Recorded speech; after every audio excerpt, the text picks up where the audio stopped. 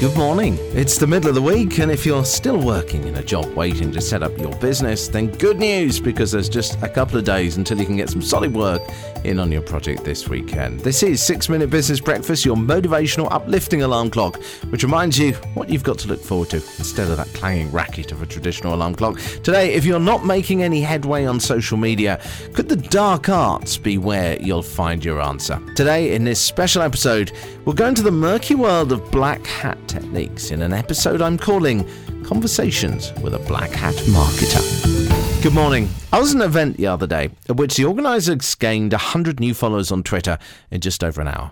This result was initiated by one of the speakers, and he was talking about what is often dubbed by others as black hat marketing techniques. As a former journalist, I can't help but be fascinated by those who break the rules and win. Plenty of people try to game the social media platforms and fail, of course, but you can't help but be fascinated by those who seem to succeed.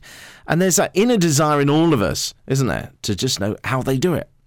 So I was fascinated to watch the presentation by Craig Campbell. Craig has made a brand for himself as a controversial SEO expert. Indeed, one of his first slides mocked someone who said black hat or grey techniques are immoral. But as much as Craig values that brand, I couldn't help but accept a lot of what he said as fair points, and the things he's doing are clearly working. The word black hat came from early website search engine optimization. Black hat techniques covered things like writing white words on a white page so that a search engine would read them, but a user wouldn't see them and it wouldn't interrupt the look of a page. Google, of course, got wise to simple techniques like that. But the wish to game the system, whether it's on a website or in social media, of course, continues. It's techniques like this, then, that people like Google and Facebook don't like. Well, they and white hat marketers talk about good content and making things clear with hashtags and good website structure in order to grow audiences, or, of course, through paid advertising, which those platforms all want. Black hat SEO proponents hack that system. They look at what cheats the system, in effect, and then build large audiences and businesses with, today, automated tools in the marketing space. One of the best known ways now are these bots, which I've talked about before, which in the simplest form follow and then unfollow people automatically when they don't follow back. The argument put forward by many of these black hat marketers is that it's simply doing what you would do yourself, but saving you the time. But it also goes a lot further than that simple process of follow and unfollow. These bots now can also look for keywords in what people write and send a response based on that. It can see if someone used a hashtag and a username for an event you were speaking at last night, and the response that you could have could be something like, I hope you found it interesting that you were at the event, or what you thought of what I said, something like that. And you could do that all without you having to touch anything. You could set it up that way.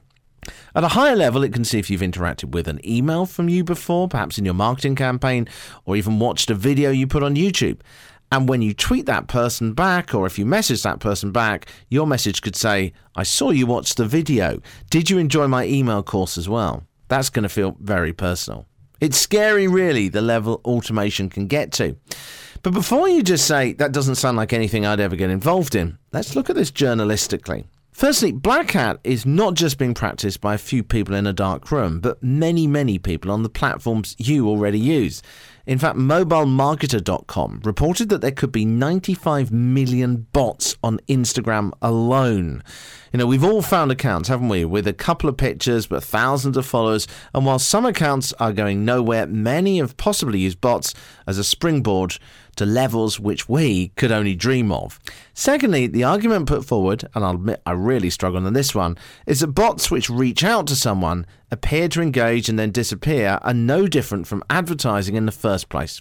Both advertising and these bots are intrusive to a degree, and both put the onus on the recipient to decide if they want to engage with you more, not the person pushing out that message.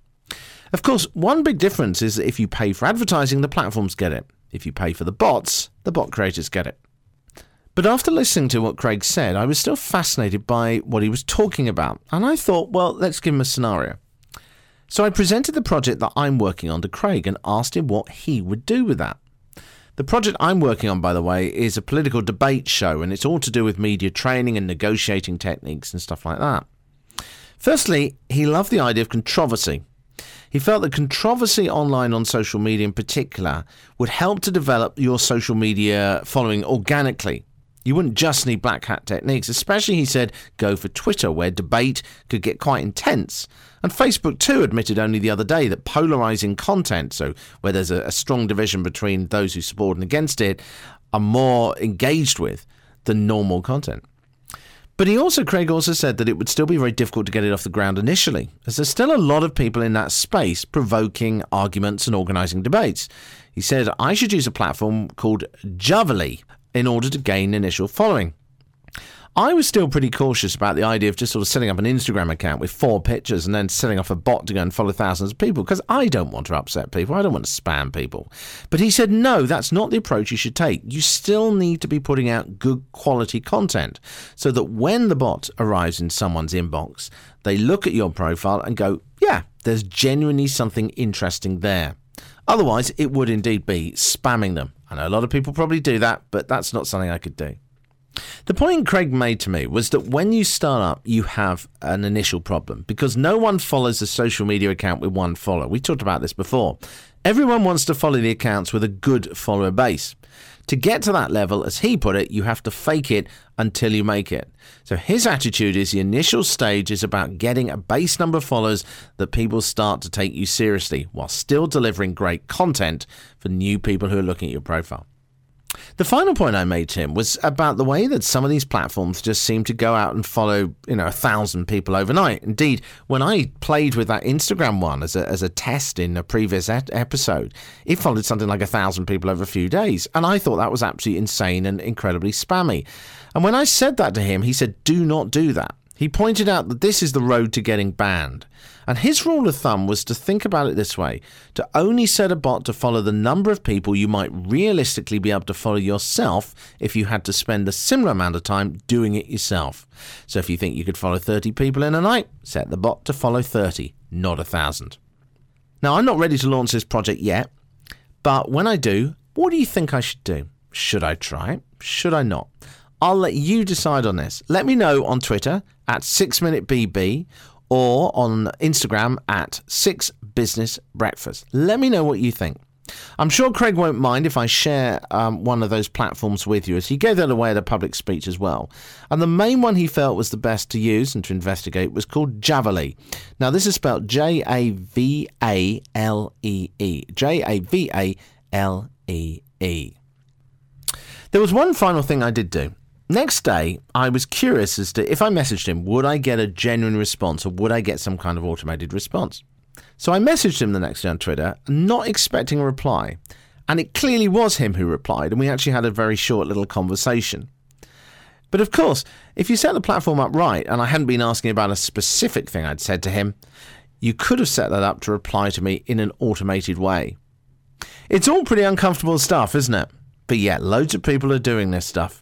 Would you use techniques like this? Do you agree with Craig? Do you already use techniques like this? Would you be happy to use techniques yourself but be offended by bots targeting you?